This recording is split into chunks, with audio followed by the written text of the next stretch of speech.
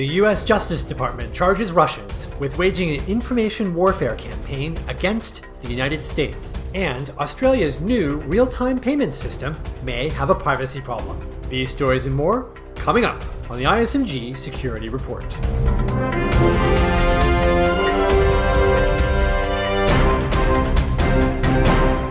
Hi, I'm Matthew Schwartz. The U.S. Department of Justice on February 16th unsealed an indictment that charges 13 Russian individuals and 3 Russian companies with interfering in the U.S. political system.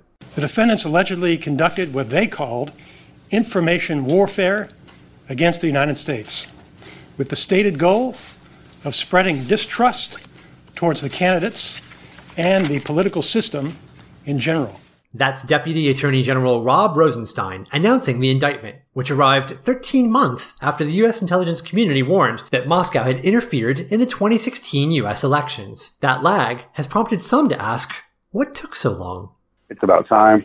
That's Tom Kellerman, an expert on hack attacks, including campaigns tied to the Russian government. To be clear, this particular indictment does not mention targeted hack attacks. Instead, it describes an information warfare campaign designed to use America's social media channels against it. Deputy AG Rosenstein said the operation was run by a company in St. Petersburg, Russia, called the Internet Research Agency, which was bankrolled by a Russian oligarch with ties to President Vladimir Putin. The operation was sophisticated and went to great efforts to disguise its identity. In order to hide the Russian origins of their activities, the defendants allegedly purchased space on computer servers located here in the United States in order to set up a virtual private network.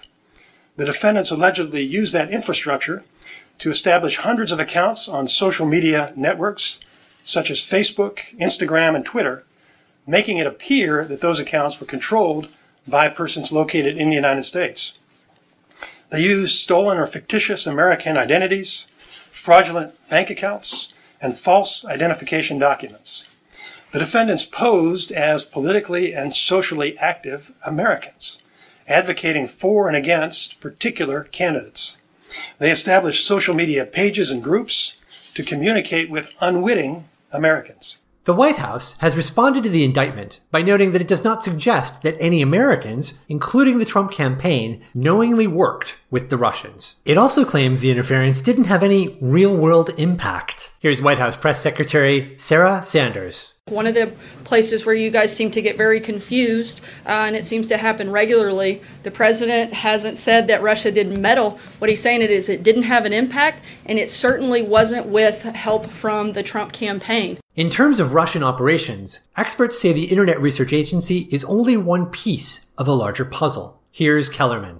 As someone who's been watching closely the Russian cyber threat to the United States of America since 2013, there was an overarching campaign named Pawn Storm that leveraged hacker talent from the cybercrime industry as essentially government assets to target not only the 2,300 most powerful people in the U.S., but then to use information about how our political process works to undermine our capacity to understand truth during an election cycle. Kellerman says, like hacking, information warfare is only one tool in the Russian government's arsenal. And this type of information warfare was the child of a doctrine espoused by General Gerasimov when he spoke at a Dead Sea resort about the importance of digital warfare and how warfare is on a continuum and it doesn't need to be kinetic all the time, and that you can destabilize and destroy nation states through cyber attack versus having to deploy troops.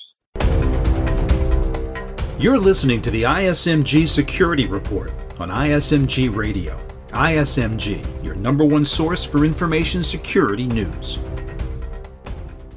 Next, ISMG's Jeremy Kirk rounds up a privacy risk posed by Australia's new real-time payments system. Australia's real-time payments platform launched last week, but it's already sparked a privacy concern. At issue is a feature that ironically is designed to reduce fraud and erroneous payments, but some believe it could open up people to social engineering attacks. The feature is called PayID, and it's part of the new payments platform, which settles domestic bank-to-bank payments in seconds. When the payer enters a PayID, such as a phone number, into a banking application, it shows the name of the person the PayID is assigned to.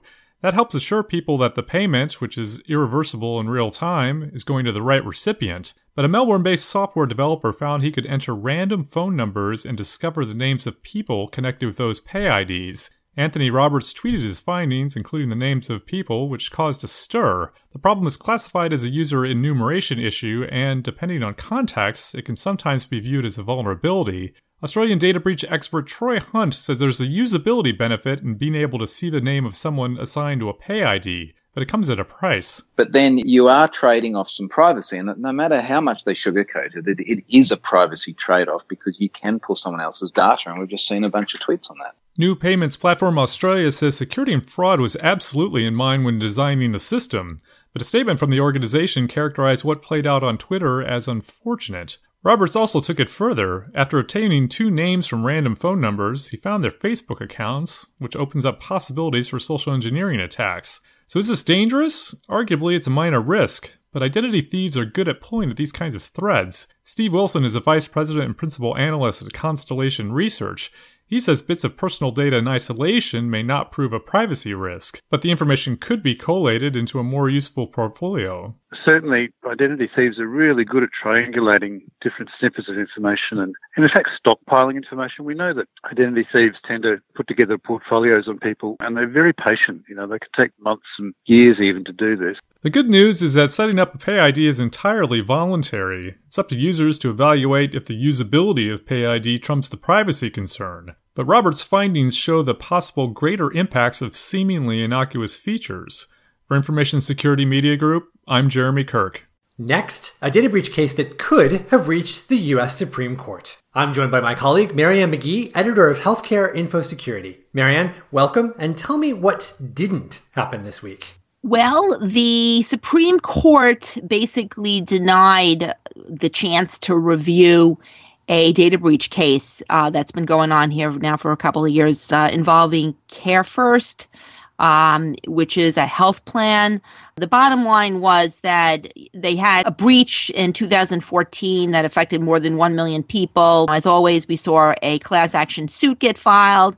A lower court dismissed the case, saying that they did not see standing for the risk of future injury to plaintiffs. It was too speculative. But an appellate court ended up reversing that decision. And what happened was CareFirst stepped in and said, hey, let's have the Supreme Court review this before this thing might have to return to trial. And indeed, the Supreme Court said, nah, that's okay. We'll take a pass on this. And so now the court case is back to the lower court where this whole breach case could be played out. What precedent might this set?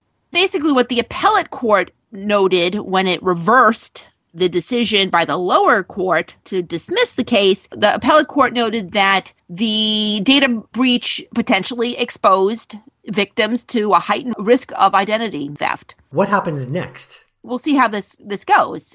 We've had so many class action suits and breach cases dismissed. In a few cases, we've seen them settle.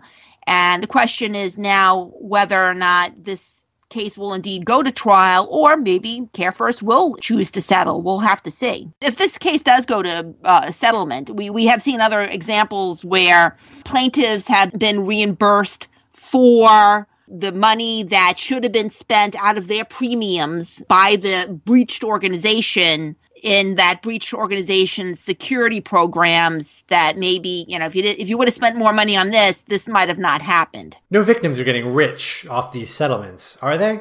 In those cases, they only got like a few bucks. But the point was that, okay, there was an acknowledgement that this company that was breached didn't do something that possibly led to the data breach, which potentially could impact people moving forward. Marianne, thanks so much for your time and insights today. Thanks, Matt. That's the ISMG Security Report. Our theme is by Ithaca Audio. I'm Matthew Schwartz. Catch you next time.